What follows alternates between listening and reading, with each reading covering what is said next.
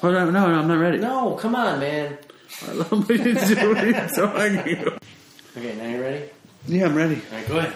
Hello, and welcome to Dopey, podcast about drugs, addiction, and dumb shit. And I'm Dave. And I'm Chris. I think Chris is up to something, so what are you up to? No, I'm not up to anything. I just want to start with this email. You want to just start with the email? I had something I was going to do, but Here, just do your thing. I just have some notes. And okay, well, let's hear it. One of my notes was about the voice memos, and Dave doesn't always listen to the voice memos. I usually listen to them. Dave does a lot of things that I don't. He does all the Facebook. I do none of the Facebook. To throw you your bone right there. But anyways, sometimes we play voice memos, right? And what Dave usually hasn't heard it, so we'll play the voice memo, and Dave and I talk, and then I layer it in later. And then the voice memo ends, and a lot of the time, Dave has absolutely no fucking clue what was said in the entire voice memo, but you comment on it. You literally heard one sentence at some point, and you use that one sentence to formulate your response to the voice memo. Dude, how do you do school? Are you going to defend yourself? How do you handle school? Yeah, but I don't respect school as much as I respect the Dopey Nation. Listen, we all have our character defects and our problems, yeah. And I have this, it's like, I don't want to blame it on attention and deficit disorder, but something happens to me, and I just can't pay attention. Well, I want to pay attention. I try so hard to pay attention, and I pay attention to the Facebook messages. I'm actively engaged in those conversations. It's just the voice memo. I'm just like, well, the reason you do that is because you can multitask with those. You can be doing something else and responding to Facebook. The voice memo, it's like you have to sit and listen to it. What do you? So you're saying you listen and pay attention to everything? Everything. It's like, who are you? You're such a fucking hypocritical piece of shit. I will say that when we get a voice memo that's 25 or 30 minutes, Dopey Nation, I can't listen to that whole thing. The only time I ever listen to one that's that long is if I'm driving and the mood strikes. It's like I can't listen to. I can't listen to fucking 11 minutes. I can barely listen to 7. I want 7 to max. 4 the min, 4 to 7. I'll listen, I promise. Just make them short. What am I fucking... I'm listening to a book on tape over here? What am I doing? It's like, give me a break. All right, I want to start with this email because we got to call somebody, all right? So we got an email from Jonah. It's short... Wait, I want to say something before you do this. I want to tell a little story before... Okay, but we need to get that in the email before the call. It's really... It's a story about the purpose of Dopey. Okay?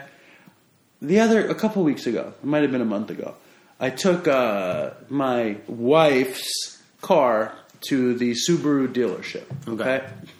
And I love going to the Subaru dealership because at the Subaru dealership, you sit down in a waiting room. They've got little coffee machine. They make you coffee or hot cocoa or whatnot. And you sit there, and I bring my computer, and I bring my headphones, and I just watch what I want to watch, or maybe I'll communicate with the Dopey Nation on Facebook, or maybe I'll read emails, or write emails, or work on something. It's me time, and I can put on my headphones, and I don't exist. But so I get there, and they're watching whoever's on Live with Regis and Kathy Lee now, like Kelly and Ryan Seacrest, okay.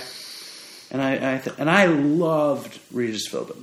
Okay, I loved Regis Philbin. Like, I thought for my money, my 2 favorite talk show hosts in the history of the world. Regis is Who Wants to Be a Millionaire. Yeah. Okay. Regis and Howard Stern. Is he still on that? No, Regis is like dying. My mom loved Regis and Kathy Lee, and then she didn't like the person that replaced Kathy Lee. Kelly. She stopped watching the show. Regis, I loved. He's very he seems pretty like humble. He's just very likable. He's very funny. He makes jokes. He just makes fun. He'd be like what Bush would be if Bush was not a good president, but he would have been a good like show host. Right, he would have been. Yeah, you know what I mean? Regis was so good, and Howard Stern. For my money, Howard Stern is the greatest. But the point is, so I walk in and Kelly and Ryan Seacrest are on, and they're hosting their show. And they're sitting on the stage, and they're talking about their vacation or whatever. And I'm watching this, and all of a sudden I'm realizing what Dopey is. And Dopey is supposed to be that, but good, for people who have dealt with addiction. Yeah. Dopey is supposed to be a talk show that keeps people company that has dealt with addiction, not some fake-ass piece of shit fucking thing. Regis was funny and cute. It's true, because it's not even supposed to be... I mean, we have to have Dopey in every hour episode. I talked to Dave about this. We need 10 minutes at least of Dopey. And when I say that, I mean... war stories, drug talk, depravity. Specific drug stories. We've gravitated away from, because it's not, we say in our tagline, 80% debauchery, 20% recovery. We're not really that. It's more like 80% shooting the shit. Yeah. Nothing. 2 addicts just talking about their lives and other people's lives. And then 20% of recovery and Dopey. But my dream is for Dopey to be a morning talk show like... Live with Regis and Kathy Lee or whoever these fuckers are. So it'd be with us. But Dopey with Dave and Dr. Chris. Well, it would be Dr. Dave and Chris. That's what it would be. Why Dr. David? Because I'm not going to be Dave. You're just going to be Dave. I think it should be Dr. Chris and Coach Dave. It's going to be Dave and clinical psychologist Chris. Yeah. You're just like, it's so funny because you're going to just fade away. As soon as I look forward to it. What do you mean? It's going to steal your soul. Have I faded yet? You're fading. How am I fading? I'm here and I'm present. Here. And we're putting out good product. Dave's panicking about the state of Dopey, and we literally got emails saying not the most recent one, but the ones before, some of the best episodes. People really like the last one, too. It's like, it's failing. It's not working anymore. No, but my neuroses is one of the anchors that keeps our ship sailing. I agree with that. Are you kidding me? We both have neuroses. And those are the twin pillars of the Dopey society. So our neuroses. Yeah. Yeah, I actually agree. I think it kind of works because of that. Exactly. All right, let me read this fucking email, all right, before we call this guy. This is from But Jonah. what's your neuroses? I want Dopey to happen. I just the same as you. I just don't panic about it. It's me panicking like we need to get it done no matter what. Dave's neuroses is anything goes wrong and he's like, let's just end the show. No, that's it's over. No, that's my need is like if something is bad, I want to destroy it before it destroys me. And he does that, Dopey Nation. Dave, at least 3 or 4 times, has been like, fuck it, let's just stop the show. No, it's way worse than that. I'm like, it's over. I don't care. Fuck you. I'm done. And you know what I've learned from like our history with that is when you go there, I just don't even like tango with it. I used to tango with it. It just gets worse. I just pull away for a half hour and usually you come to your senses. I always apologize. Yeah. I always do a 10th step. Yeah, but if I keep talking, it just gets worse. I just need to pull away for 30 minutes. I love it when you used to panic. I used to panic. I love it. Don't even listen it was so enjoyable when you used to panic. And it makes it worse when I panic. And then you're like, fuck it. I'm like stepping. I'm like, yeah. Anyway, read the email. All right. So this is a Dopey email. It's a higher octane deal. This is from Jonah. Hey guys, been listening since the 10th-ish episode. Huge fan, love you guys. It's a great thing you're doing, even if it's just giving everyone something to look forward to every week like me. Nice. At the time of writing this, I'm pretty tweaked on meth, sitting in a Walmart parking lot, and I'm driving this girl around, boosting shit from stores so she can pay for her hotel and I can get some dope. I've been wanting to write you guys for like a year, but I'm really insecure about talking or being social at all when I'm not high. And he's writing this when he's high, so it's coming out. He's writing it. It's coming out. I'm teetering hard on the edges of recovery and saying, fuck it. I've had so many multiple-month runs of clean time, but my shitty negative mental state always yanks me into bad temporary solution. I've seen addicts way deeper into addiction do more successfully than me, and I'm starting to think it's because the shittiness of being a little sick every now and then, being broke, and having a heroin habit does not outweigh my depressing, hopeless outlook on life and myself. I've never successfully IV'd anything other than missing one time and saying, fuck the needle, I will not come back from that, it's going to be too good and affordable at the start.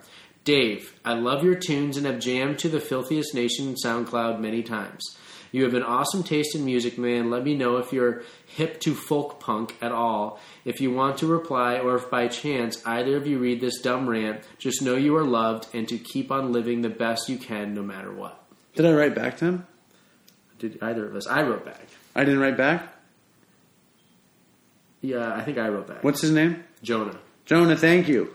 But that's so true what he said. It's like, if you stop using and you're hopeless and depressed and life sucks, then being a little sick and being broke might be better because you get some temporary relief. Like is that what true. he said though? Yeah. It's not, Jonah. Your outlook isn't unique to yourself. Part of recovery, a big thing is building value in your life. It's like people will say, like, "Oh, it's not worth using anymore." Well, what do you have that's worthwhile when you're sober to not? You know what I mean? Like, just being not worth using isn't enough to have you not. I don't understand what you're saying. You have to build worth in your life elsewhere. What he was saying is that when he gets sober, his life sucks. So why not just use and be like a little broke and sick all the time? Even though that sucks, it doesn't suck as much as being sober. Well, I think that I'm saying build value in your life and have worth. I think it's funny because it's very much. There's a word that I don't know what it is. I can't access right now, but it's like being a little sick and a little broke is one thing, but being sick constantly and broke all the time and having nothing for many years is another thing. It's like the beginning. Yeah, but to me, the depravity and the consequences of using have always only been enough for me to stop temporarily. Because once I stop, even if I have some money and everything's all right, if I have that untreated baseline restlessness, irritable, and discontentedness that accompanies untreated alcoholism, that to me is so much worse than that depravity you're talking about. That's not what I'm saying, though. What I'm saying is, it's like I know people who get clean and they go to meetings and they get nothing from it and they don't enjoy being clean. And I know people who are using and are using miserably. I just think being clean, the happiness grows on you with time, and being miserable, the misery grows on you. Yeah, he didn't give it a shot. He didn't give enough time. I also think the other thing is you stop, and some people get the pink cloud, some people it turns around. For most of us, there's a part to be endured that sucks in the beginning. Right. We have to call this guy now. Okay. I made a commitment. Who is this guy? This guy, his name is Garrett. As an addict, you're honoring your commitments. Your word is your bond. I do my best. Yeah. I wouldn't go that far. Sorry, his name's Gary. What? His name is Garrett. Garrett. And let's have him. Let's see if he can explain who he is. I went to school with him, and is he a drug addict? He was. He's in recovery. Is he recovered? Well, let's find out. I'm very excited. I haven't talked to this guy in forever. He's a very mysterious figure to me, and I'll explain it when I get him on the phone. Ooh, Nels from Texas wants to call in and ask if all men in recovery are pussies. Should I ask her if she can call in the next hour? Long answer, no. Short answer, yes, with a but. Can you call in sometime over the next couple hours?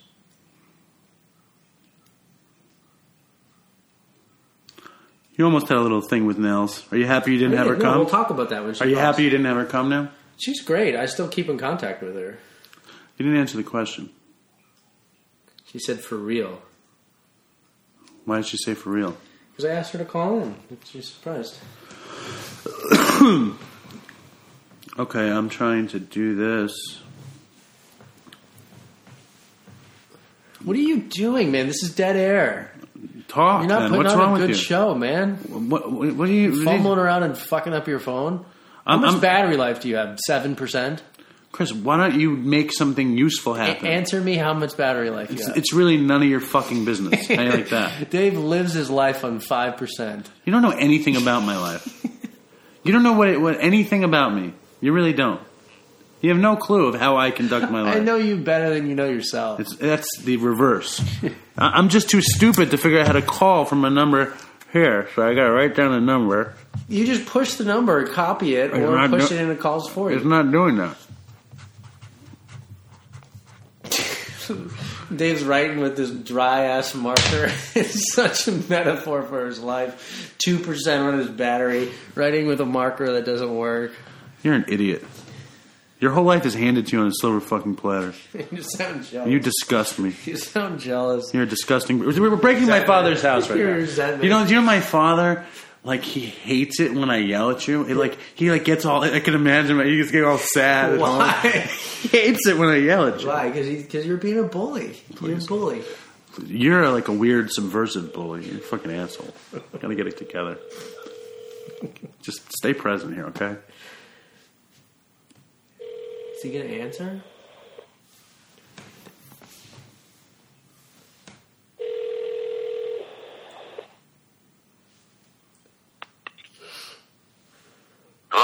Garrett?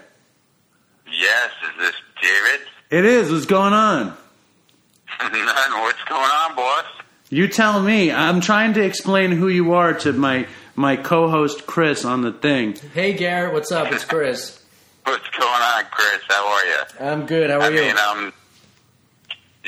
I'm the one and only, the legend, Sloppy Jones. Sloppy Jones. Sloppy Jones. He's like, when I got to that nickname? I do.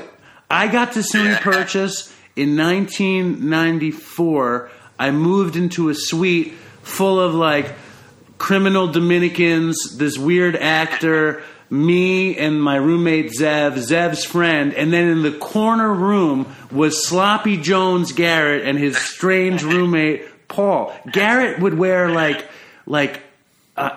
basketball jerseys. He had pink hair, orange hair, weird glasses. He'd walk around with a lunchbox full of markers. He had a really hot little goth girlfriend, and he had been a junkie, but he was clean and living in this weed suite. But why Sloppy Jones? He was a rock star. But what does that mean? I don't know. Why Sloppy Jones? Well, it was my nickname, and I had flunked out of Cobleskill University in 1990, and my nickname became Sloppy because I loved to do. I was really into doing LSD, but I was such an alcoholic that by the time the acid would wear off, I would be sloppy tripping.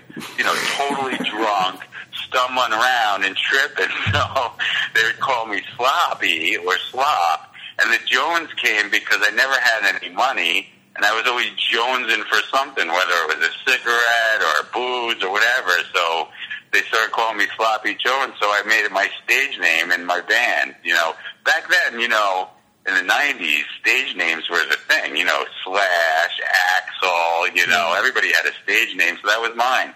Except I wasn't famous. That is a classic etymology. I love it. Dude, Garrett was, if you had seen him, he was as famous as you could be without being famous at all. Well, I was on the road to fame because I was sober in my early 20s. And then, I can absolutely say that the reason I'm not famous today was because I picked up alcohol and started drinking again. And everything went out the window. It was a total disaster. And I ended up back, 10 years later, sober, no fame, no fortune, and, being a corporate slob. So what happened? Were you ever on serious drugs back then, before I met you? No, I knew pretty much at an early age that there was something different about my drinking and stuff, so... I knew don't go near cocaine, don't go near smack. That would be over and done, So I was like, I love to smoke weed and I love drinking, and I tried to really, even from like the early teens, like try and prolong my drinking career, and I ended up in AA in 19. So like my drug use was really basically smoking weed and then LSD, acid, mushrooms, stuff like that. So actually the story I was going to tell for your show had to do with my first experience with mescaline and acid. Tell it. Because let's hear it. Yeah, it started off disastrously. I thought like going into it, I was 16 and I got 2 hits of mescaline from this kid at work, from school. And they were 2 really little things. They were orange, and I thought, like, what's the big deal? And me and my friend made a plan. He was going to come over with some weed, and we were going to drink in my basement and then try mescaline for the first time. And it was a Friday, and I got home from school. I had it, and, so I just wanted to get it started. So I took one of the 2 and left, the other one was for him. I thought maybe I'd feel drunk or stoned or something, and funny enough, like I started rushing like it was going to start. I didn't know what was happening to me, and my job called me. I worked at a pet store, and they were like, "Oh, we need you to come in." So I was like, "Okay, no big deal." So I called my friend, and I was like, "Let's do it another time." And I took his, and this is the first time I ever did it. and I went into work at the pet store tripping on 2 hits of mescaline, and hallucinations, visuals, everything. I mean, I was ready. I was losing it.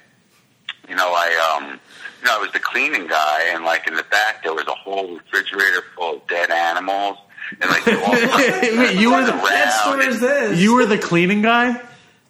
I was the cleaning guy. The dead animals.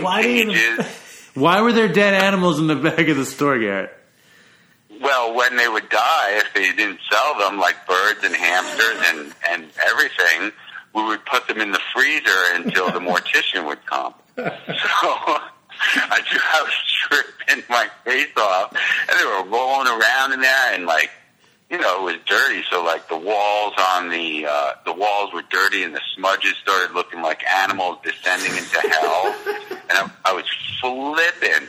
And so, like I also had to be on the floor, and like once in a while, like it was, we had good traffic back then. Well, back then, everybody went to the mall, and I'll never forget, like if people wanted to see the dogs, they would say, go get me that dog. You'd bring them out of the cages and hand them to people, and they would, potentially, most people just wanted to hold the dogs, but I was tripping face, and this lady, she was definitely probably pushing 300 pounds, this black lady with a real southern accent. Yeah. She grabbed me, and she was like, whoa, son, go get me that white fluffy dog. And I was tripping out. I went in there, and it was a Samoy, a big white fluffy dog.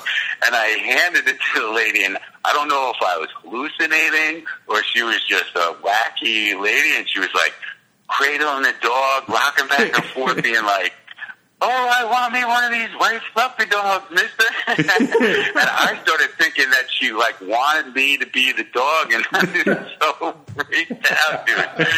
And so, really, I thought I was losing my mind. And lucky enough, I guess one of the people I worked with called my friend, because we were all kind of friends that I worked with. I didn't want to tell him what I did, but, called one of my friends. And, he called me, and, they were like, you got a phone call. And I picked up the phone, and he started going, hello. Garrett. What's going on? I was like, oh, my God, I'm losing my mind. I started crying in the pet store. And he was like, oh, calm down, man. You're totally tripping out. And he came, and he talked. We went out back, and we talked, and he's like, we're going to go to a party, and I was like, okay, maybe I'll have some time to let this stuff wear off. And back then, you used to just go to a dead-end street, and they'd have keggers and stuff. Right. And a couple of the guys that I worked with were, they were into, like, hardcore music, and, they were, shaved heads, combat boots and everything, and, like, they were like, okay, we'll take you to this party. They knew what was going on. And so they came back in their hardcore gear with their shaved heads. And, like, I really thought they were, like, Nazi guys. I totally didn't realize they were my friends anymore. Like, I was kind of losing my mind. And they were like, come on, we're taking you to a party. I'm like, oh, my God, you guys, they had to basically wrestle me in the car. And I really thought they were going to kill me because I had a necklace that was, like a Rasta. I was into, like, reggae music and stuff. Yeah. And I thought they were going to kill me because I was wearing a Rasta necklace. And they took me to this kegger. It was, like, in this open field, and I was running they were chasing me through the woods and stuff, and I was tripping out. They finally corralled me and, like, took me back to my house. And, basically my brother, he's the godsend. He had friends that were, took the walk of life too, and like, he kind of talked me down, and like, I just like laid on the floor basically for hours, curled up, and so that was my first experience with LSD or mescaline, and of course you would think such a horrible trip, like I would never do it again, right? But of course, I had plenty of other ones in my day, so. Honestly, I was never into the snack or the crack or the heavy stuff like that. But, and basically, I was like really just trying to hang in there and have fun, but it just was one thing after another that just got me back to the rooms. And I always think the best. I mean, the heroin stories and meth and cocaine, like they're depraved. The best stories are always hallucinogenic stories because they always involve like thinking something differently than really what's happening. They're so good. Yeah, but when I got to purchase, fucking Garrett lived in our suite. He lived across the hall, and I knew like the first time that me and him talked that this was a very special person. Yeah. Okay. You're a very special person. And I was just so fucking stupid. I was just such a stoner. And like me and my roommate were driving to Central Park and buying sheets of acid and selling it. We were selling acid and I would hang out with Garrett like at the end of the night. It's like if my life was Home Improvement, like Garrett was Wilson. He would like stand on the other side of the fence and talk me through this or that. Yeah. And I can only, if I had been sober, I think we would have had a lot more fun. Well, Dave, that was the thing is, I lived so vicariously through you, because like you said, I had a girlfriend and you were a single guy. So like your hijinks with the dancers and the this and the that were like fun for me to listen to. And then like, yes, you would come in and you would tell us your problems and like, you made me grateful that I wasn't doing that. I was like, well, I'm doing the right thing. I didn't end up like Dave in this situation and that situation. So that's true. I really adored you, man. You were a real, I enjoyed the time we spent together. It was a great year, It really was. It was entertaining and it kept you sober. Yeah, it really did, and it was a place, like Dave said, where like, the guys next door were drug dealers and like, they hated me for whatever reason, whether it was because I was a freak punk rocker, whatever, but it was the land of misfits toys. That's why they were the ones that stood out. Just because I wore a skirt and, pigtails and carried a lunch bag didn't mean that I was different there. I was the norm, and they hated me for whatever reason. They were insane. And I remember one. They had problems, those kids. They did. They did, and I know. Like one time, it came up. One of the guys, I would never forget it because me and Paul, he used to laugh about it all the time. Like, it was a morning, and he came. One of the guys came up to me, and he was like, they were from Riverdale, right? Yeah. And he was like, "I'm just gonna cap you, uptown style," and I'm like, "Uptown style? Uptown style."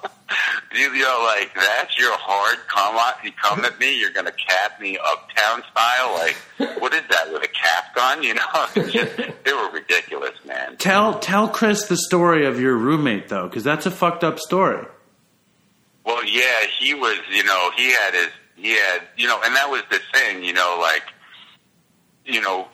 I definitely learned it through him. He was one of those guys that, like, you couldn't pick him out in the crowd. He always wore a baseball cap. He was always very subdued and like didn't want to stand out. But he was very. He talked to me and Dave. Like he liked you, Dave, and like he liked to talk to you. But like not many other people. Like even the Zever, man. Who doesn't like Zev? And like he would talk smack about that Zev after he left the room. And I'd be like, "Yo, he's a cool guy," But I don't know if it had to do a lot with, he had a boyfriend for a little while and like they had a falling out and like that type of thing. But he really went off the deep end and he got these pets. One day, he was always into something, whether it was his cocaine binge for a week or, something strange. But I always thought he was like he had never done drugs, and then in that year he had he took acid from us. He would spend the whole night in my room playing SimCity on my computer, and then he would just take acid every day. And then one time he got coke. He started doing it every day, and by the end of the semester he was a shell of a human. It was sad. You're exactly right. He did nothing wrong. Never did drugs. Never drank. He didn't smoke. And like. He started smoking because I smoked, and he didn't really inhale, and it was very strange. But, like, you're right, he never did anything out of the ordinary. But, he got these gerbils, and this is why he got these gerbils, and they were his pets. And, it was all right. He treated him okay and everything. And then, you know, every once in a while, you know, like, he'd be like, oh, yeah. I'm like, what? You had 5 gerbils. How come there's only, one died? And, you know, like, then it went down to 3. Then it went down to 2. Then it went back to 5. Then it went back to, and, you know, I didn't think anything really of it, you know. But he went into this, like, I don't know, he went into a weird, a downward spiral, and it was all in good fun, honestly. Wait, what the fuck happened to the gerbils? Do you know what was happening though? Well, that's what I'm getting to, because I think he, honestly, in my heart of hearts, as much as I liked Paul, I really do think he's a serial killer, because later, you know, these gerbils were disappearing and coming back, and there was one other really outstandingly good-looking young man who was like a rocker guy, and I remember he was there that day, and they were both kind of like goofing around, and you know, I don't know if he went into the cage and killed the gerbil, or the gerbil was sincerely dead, but long story short, Paul basically chopped the head off of the gerbil, crazy glued it to the front of our door, and crazy glued a cigarette into his mouth. Do you remember that? No, it's coming back to me. I think How do you forget something? I blocked that kind of thing out. I don't remember. I remember seeing it, and we went to art. We went to an art school, so it just seemed like an arty thing. But I didn't realize that he actually executed the gerbil, and I didn't think about that aspect of it. Garrett, what did you study there? I studied English literature. Right. Between the gerbil massacres, the drug dealers, and your prolific drug use, you're not really selling SUNY Purchase. Oh, it was a good time. It was a good time. Yeah, it was a good time. I played in bands. You know, I got to beat the guys from the Negative Hate, and I played with those characters. And, you know, but long story short, that, you know, like, that little mounted, it was almost like a trophy, you know, like hunters put their trophies on the wall. That got him kicked out of school. He got kicked out of school for that? Yes, he got kicked out of school for that. And, you know, he had to go see the school psychiatrist. Well, he was very antisocial. He had an antisocial, whatever you call it. That is, like, that's one of the, like, criteria for people who have antisocial personality disorder. Like, one of the things they ask is, like, do you fuck with animals? Yeah, exactly. So it started to fall into place. Was like, maybe this guy is sincerely a serial killer or something. But, and you know, like I said to you on the old computer there, that like I've tried to track him down just out of interest, just to say hello, because he liked me.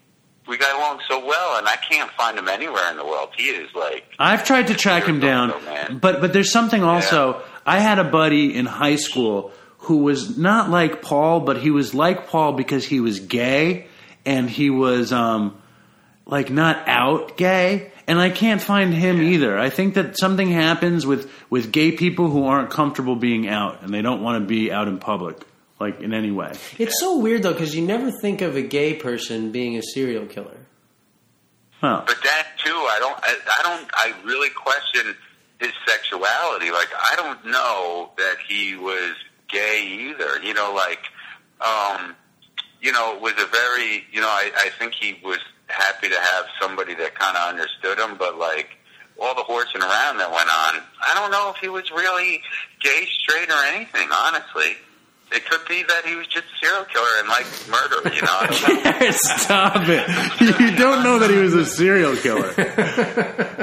Paul could have a really nice life someplace right now. But let me ask you something more important. I mean, I would love to hear your memories about Purchase and us and everything. But I think for the listeners, I think it's more important. How did you wind up relapsing? What happened? Well, you know, and I really thought, you know, it was one of those where I had gone through almost all those problems in life. You know, I've been to weddings, and I got that beautiful gothic girl that you were talking about broke up with me, and I was heartbroken. What was her name? What's her name? Yeah, I forgot. Naomi. Oh, yeah, Naomi. Remember? Yeah. Such a wonderful person. She was. She really is. Yeah. It wasn't her. It was just the time. You were young. She was a teenager or something. Yeah, well, we were both. I was maybe 2 or 3 years older than her, but it was, we were in our 20s, and it just didn't work out. She might have been 20 years old or something. She was young. You know what I mean? It's like, the odds of something like that working out are so slim at that age. Yeah, very slim. But I got through that sober, and I got through maybe even another breakup sober, and weddings, and I went through most of that. What got me, Dave, was I had pinched a nerve in my neck, and you hear this a lot in the rooms, is I pinched a nerve in my neck, and I went to a chiropractor. I was going to meetings, and I was trying to do it, and I was trying to get through that pain, and I couldn't. And I, long story short, my father, who had his own issues with, pain pills and all that, he had, bottles and bottles of Dilaudid and Vicodin and, all that shit. Because he was in, he had back pain and such. He came to me and he was like, look, you've been sober for 6 years. Why don't I have Tylenol with codeine? Why don't you just take one? And I've been weeks, maybe even months of this pain in my neck. And I said, all right. He gave me this bottle. It had probably about, I want to say, like 50 pills. And 1 turned into 2, turned into 5, turned into 10, turned into I was constipated for days of, taking these. And I was like, look, if I don't drink, I think I'm going to kill myself with these pills. Next thing I knew, I was drinking again, And I was like, I had 6 years. I had sponsored people. I'd gone through the steps and things. And, I thought well, I'll just go back and I'll be fine. I'll get sober again. And 10 years later, and a bunch of trouble and all kinds of stuff happened. And, I could not get sober. I kept going back to the rooms and I'd relapse. And it was a horror show. So many stories of, and funny to take it full circle, when I picked up the alcohol, I was like, well, I'm going to smoke pot, I'm going to drink, and that's it, And I was living over in Rockland with the guys from the band who, they did smack, they did heroin, they did stuff. There was a zoo. It was like, the house looked like the house in Fight Club that those guys lived in. It was disgusting. Yeah. Right. And I was, drinking my bottle of wine, went into a blackout, and the next thing I knew, I came to and I was tripping. And I was like, oh my God. And there was 10 people in my room, girls with no shirt on, dancing. And I was like, oh my God, what the hell's going on here? And they were like, oh yeah, we gave you acid. When you drink, when you take acid, you could drink like a fish. And I came to tripping. Yeah. Dude, I had that happen all the time. Same thing. Keep going. You did the same thing? Yeah, totally. Yeah, so the funny part of the story was, these guys that I met in Purchase, they knew me from being sober. And they in Purchase, they used to say, after band practice, why don't you just have one drink? Why don't you have a beer? Come on, why not? You're in college. And I was like, no, you don't understand. And I kept saying that and saying that. Well, now, spin it forward, they actually had an intervention. These smackhead, crackhead fools sat me down after I was only active again for a month or two, and they were like, dude, you gotta stop, man. And I was like, what, are you kidding me? I just got started again. And they had give it a spin it forward a few months. Those guys kicked me out of the band for drinking too much. And, those things, it just snowballed. I was looking at getting fired from my corporate job and, Were you corporate then, Garrett? I would, yes. I had a job. I worked for a furniture company in their corporate headquarters, and, it was, account rep by morning and death metal star by You have night. to understand, Chris. This guy, he described it. He would wear a skirt and pigtails with a green lunchbox, the hottest girlfriend in the world. Yeah. Skipping around, maniac. He talks like Buster Poindexter. He played bass. He's a lunatic. And then, 30 years or whatever, 20 years later, I'm like, oh yeah, whatever happened to Garrett? And I go on Facebook and I look him up. He's got short hair. He's in a cubicle with cat pictures in the cubicle. I'm like, what the fuck happened? I know. Well, that should teach all your young listeners to stay sober, or you're going to end up being in a cubicle form. But you seem thrilled. You seem like a happy camper. Happy. You know, I am. I'm grateful and I'm happy. But Dave, I should be a rock star. Dude, me too. Because of the drinking. Dude, I had a fucking. I know you should be too. I had a deal. I was on fucking TV, and I as soon as I got a deal, I wound up doing heroin. Like I did heroin that one time in Purchase in his room, my God. And he was like, Garrett was like, "You're an idiot." He's like, "What are you doing?" And I was like, "Big deal." And then I said to Garrett, "I'm never going to do it again." I had a 3. Here, please. What are you going to say? I'll never forget what you said. Do you remember? You were like, "No, it's way too decadent for me. I'm never going to do it again." And you were like, "You're a decadent guy. You would love it." And I was like, "I know." We had that conversation. I remember it as clear as day, Dave. You were like, "I'm never doing it again." And I really believed you. You know, I thought you were one of those guys like, and I think even in the rooms I mentioned it where I was like, you know, I had a friend in college, you know, he did heroin once, you know, and he, you know, he's different. But it's so funny because I became the total cliche. I lost my whole life to it too, and now I'm a fucking waiter. You see that? It's fucking ridiculous. So yeah, all the listeners, beware. Beware. Yeah. But Garrett, I knew that you'd be a joy to have on the show, and it's so good to hear your voice. So thank you. I mean, it's any opportunity, man. I wish I was still living in New York. I'd love to see you, but you know, yeah. Thank you it was great to hear your voice, man. So I'll be in touch though. It's too good to have you at my fingertips like this. So yeah, man. And if I'm in New York, I'll try and catch you. I'll try and track you down. Please do. If you're ever in New York, you let me know, and we'll go get coffee and go to a meeting. Yeah, be a bunch of old farts. Do you go to meetings still? Yeah, absolutely, man. I love them. You know, I that's one of the things that I got to the point where yes, you need it. You need it to survive. Then it's like you got to do it. Now I just enjoy it. It's my social. I love people and I love the whole thing everything about it. So I love it. I look forward to it, and it's an incredible gift, from God, I believe, But there it is. There it is. Love you, Garrett. Thanks, Garrett. I love you, man. Hey, you guys take care and good luck with this thing. Thanks, bud. We'll talk soon. Alrighty. Bye. All right, bye-bye. He was great. I told you he'd be great. He was great. Yeah, but that's just my thing. You get some drug addicts on here, they tell great shit. Yeah, he's really an alcoholic, I guess. Yeah. It's great. Yeah, I loved it. It was a step in memory lane, too, for you. Oh, yeah. That story about I didn't know. You never told me that you did heroin once in college and then said you'd never do it again. I told the story on Dopey. Did you? Yeah. Oh. You sniffed it. The story was, you remember that guy who came on the show, Jason? He brought me and my roommate Zev dope. He was like this junkie rock star. He was in a big band in the 90s. Yeah, I know. And he came through with this dope.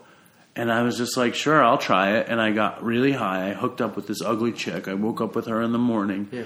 And I was like, I'm not going to do that again. I was throwing up, blah, blah, blah, blah, blah. I told Garrett I wasn't going to do it again. And I was also a stoner, like stoner. So I was just like, I'd rather smoke weed every day. Yeah. And I never went back. And I tripped here and there. And I smoked weed. And then, I don't know, as soon as there was coke in my life, I wanted to do whatever I can to not feel up on coke. Yeah. And I just wound up on heroin.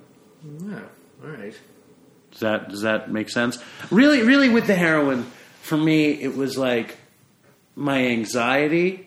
I was so nervous about my job and stuff. Yeah. And I was so nervous about being the center of attention that the dope really calmed me down for that.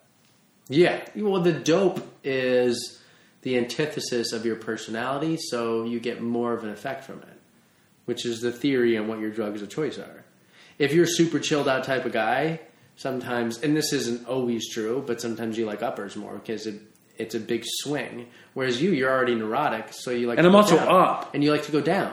It's like more of an effect for you because it's a bigger swing. But it's also like, I mean, I cannot imagine what it's like to be a quiet person who takes coke and they're finally themselves. Because I'm totally loud. I talk to strangers. I talk to people incessantly. So when I get to do downers, it's literally a vacation. Yeah. You know, it's like literally a relief. But how about tripping on mescaline and having a refrigerator full of dead animals? That would fuck with me. Just that I can totally imagine the black lady part. The Samoyed, too. That's just God right there. That's God. That's God shot. Yeah. Yes. That's stay sober and this stuff happens. That's the closest thing to a God shot I've ever experienced. Samoyed is the type of dog that I'm currently cohabitating with. And we were making fun of it last episode. And I've never even heard the word Samoya before last episode. I never knew what it was until I met And then he's like, Samoya. Yeah. But that's the closest to God I've ever been right there. That's a joke, God. I'm just playing. Yeah. Fucking that thing, what you said about, like, tripping being the best stories, it's because they're the funniest. Because, like, white dog, big fat black lady's hands, and you think you're the dog. It's like, that's the classic psychedelic thing. It's like me thinking my friends were gay because we're asking for bong hits. You know, it's like that crazy psychedelic misunderstanding. Because you really believe it in that moment. Yeah. You're like so stretched out. I just always thought I was God. Yeah, I never thought that. Yeah. I really believed it. But that's why you have serious mental illness. Severe mental illness. I pissed my bed because I was God. I was laying in bed and I had to pee. And I said, why do I have to go to the bathroom? God doesn't go to the bathroom. I didn't think I was God. I thought I was Jesus, which I guess is God. And I was like, I'm Jesus. So I just pissed my bed. And then I never told you this. And then I got up and I was just in my boxers and they're all wet. And I was like, I need to go tell my mom and dad that I'm Jesus. We have a whole episode called The Time I Thought I Was Jesus. The time I pissed my pants. Yeah. Yes. Do you remember why I didn't tell my parents?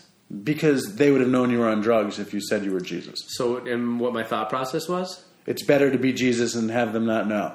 No, I'll tell them I'm Jesus when I'm not on drugs. Right. Because they'll know that I'm just mistakenly saying... They'll think I'm mistakenly saying it because of the drugs, so I'll wait for the drugs to wear off, and then I'll let them know I'm Jesus. The best part is that the logic of that still resides in you right now. You're sitting here with this air of like, that was so logical, and it made so much sense. It's back to what Randy said in the last episode, is everybody has a piece of divinity in them, and they have to share it. Your piece is just...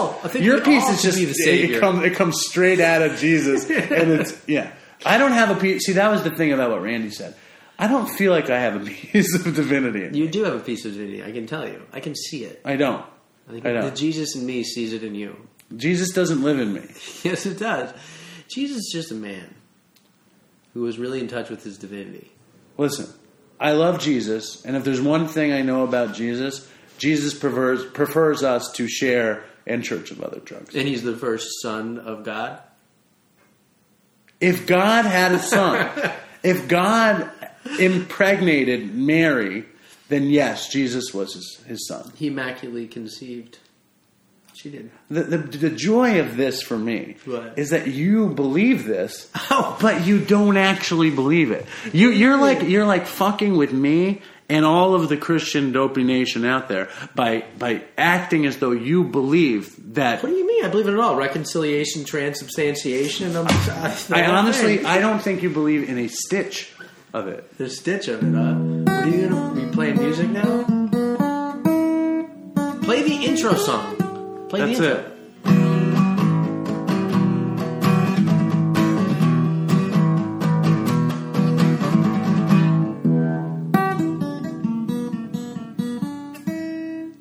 That's the intro song? Yeah. Was it an electric guitar?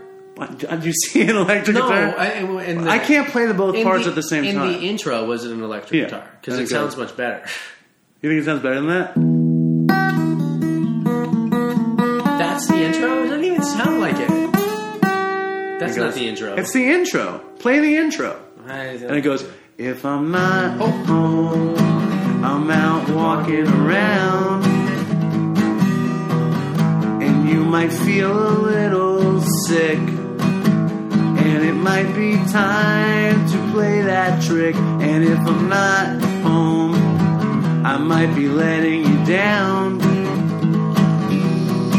Yeah, further on down the road, no one's sure what'll unfold. Wait, stop. I'm gonna for 10 seconds, and then you're going to play it. All right, let's hear the comparison. You ready? Hold on. Fuck. Hold on, let me turn the volume up. Sorry, Dopey Nation. Here we go.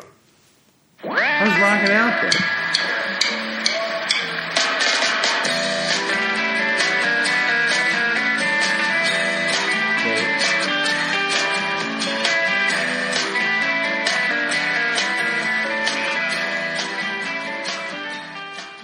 Okay, now you play it.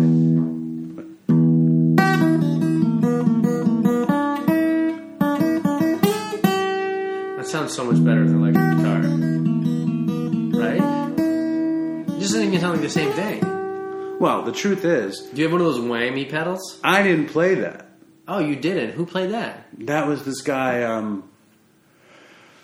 don't remember his name. My friend Justin would remember his name. It was, he's made... I can't remember his name. Tim and this guy who's a great guitar player. But I wrote it, and then we played it as a band, and on that version, I just did this. I like that on the acoustic. But it's a real junkie song. He goes, if I'm not home, I'm out walking around, and you might feel a little sick, and it might be time to play that trick. And if I'm not home, I could be letting you down. Yeah, further on down the road, no one's sure what'll unfold.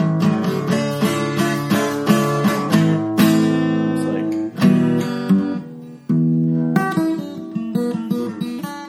Are all your songs related to drugs somehow? Home, I might be painting the town a really nice shade of green, a shade of things that you've never seen. And if I'm not home, I don't remember the last verse. I might be not painting the town. Oh, I'm out defending the crown. What does that mean? Giving it all I got. I'm doing my best to stay on top.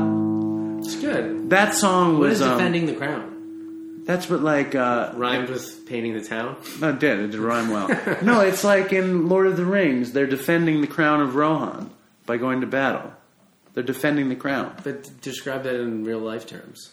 Well, if you really want to know, the whole song is about copping. Yeah. If I'm not home, I'm out walking around. Yeah, I get that. So if I'm out defending the crown is my drug use. And by defending it, I'm scoring drugs. Okay. All right. How's that? I'm not totally seeing the connection, but I'll buy it. I want you to play... That version is so good that I have on that song. Play it at the end of the show. I never can play the that full, song. not home. I have the full on my computer. Yeah, it's good. All right, should I read the review of the week and we're going to wrap this up? Where are we at? We're almost done. 53. 53. We got to do something else. No, we're going to play the song and put the intro, and it'll be good. Shorty? Yeah. All right, so you love this one. It's so short, though. It's so combative, though. Combative. Yeah. Combative. It really activates my people pleasing. All right, so why don't we talk about that review, for a second? The review.